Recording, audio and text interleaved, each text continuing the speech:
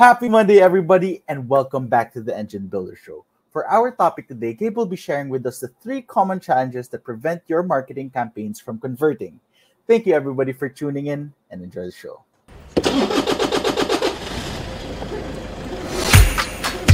Good morning, everybody. There was always a ton to learn.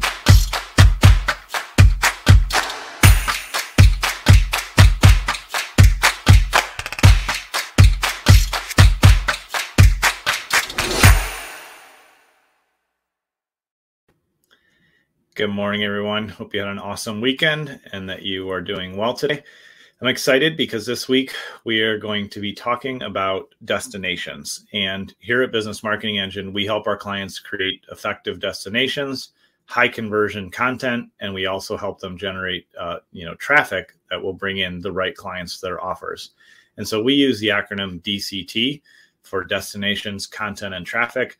And it's a great way to remember the main three core components of your marketing. You're going to need a destination to drive people to. You're going to need content that gets them there, like ads, videos, content that you're putting on your blog, and so that they're engaging with that. And then traffic is when they engage and click through, and you can send traffic through Facebook, through Google Ads, through organic search. There's a lot of different options for traffic. You can use direct mail, radio, television. There's all these different things that we love helping our clients with.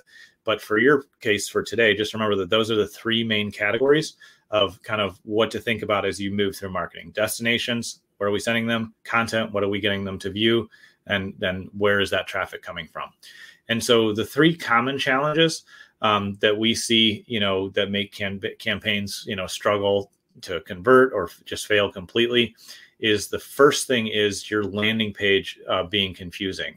So if you build a landing page, sometimes it's a homepage, sometimes it's a specific landing page for an offer. If you look at it with a fresh perspective, with a fresh set of eyes, does it clearly state what problem you're solving, what you're offering, and how the prospect can take the next step? And a simple way to do this is to show your landing pages to, maybe you show them to your spouse, to one of your kids and say, can you tell me what this page means or what do you see?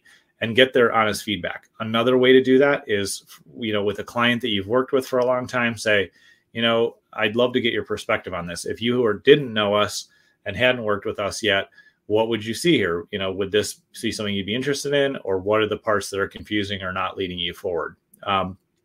Those are definitely things that you can improve. The other thing to think about on your landing page is, do you have consistent and multiple calls to actions or CTAs on it? We're going to talk a lot about destinations this week, so we'll dive into that a little bit more on one of the later episodes this week. But if you're not clearly saying, here is the next step that you can take to solve this problem, to achieve this result, to get this thing that you want, then you're confusing your prospects.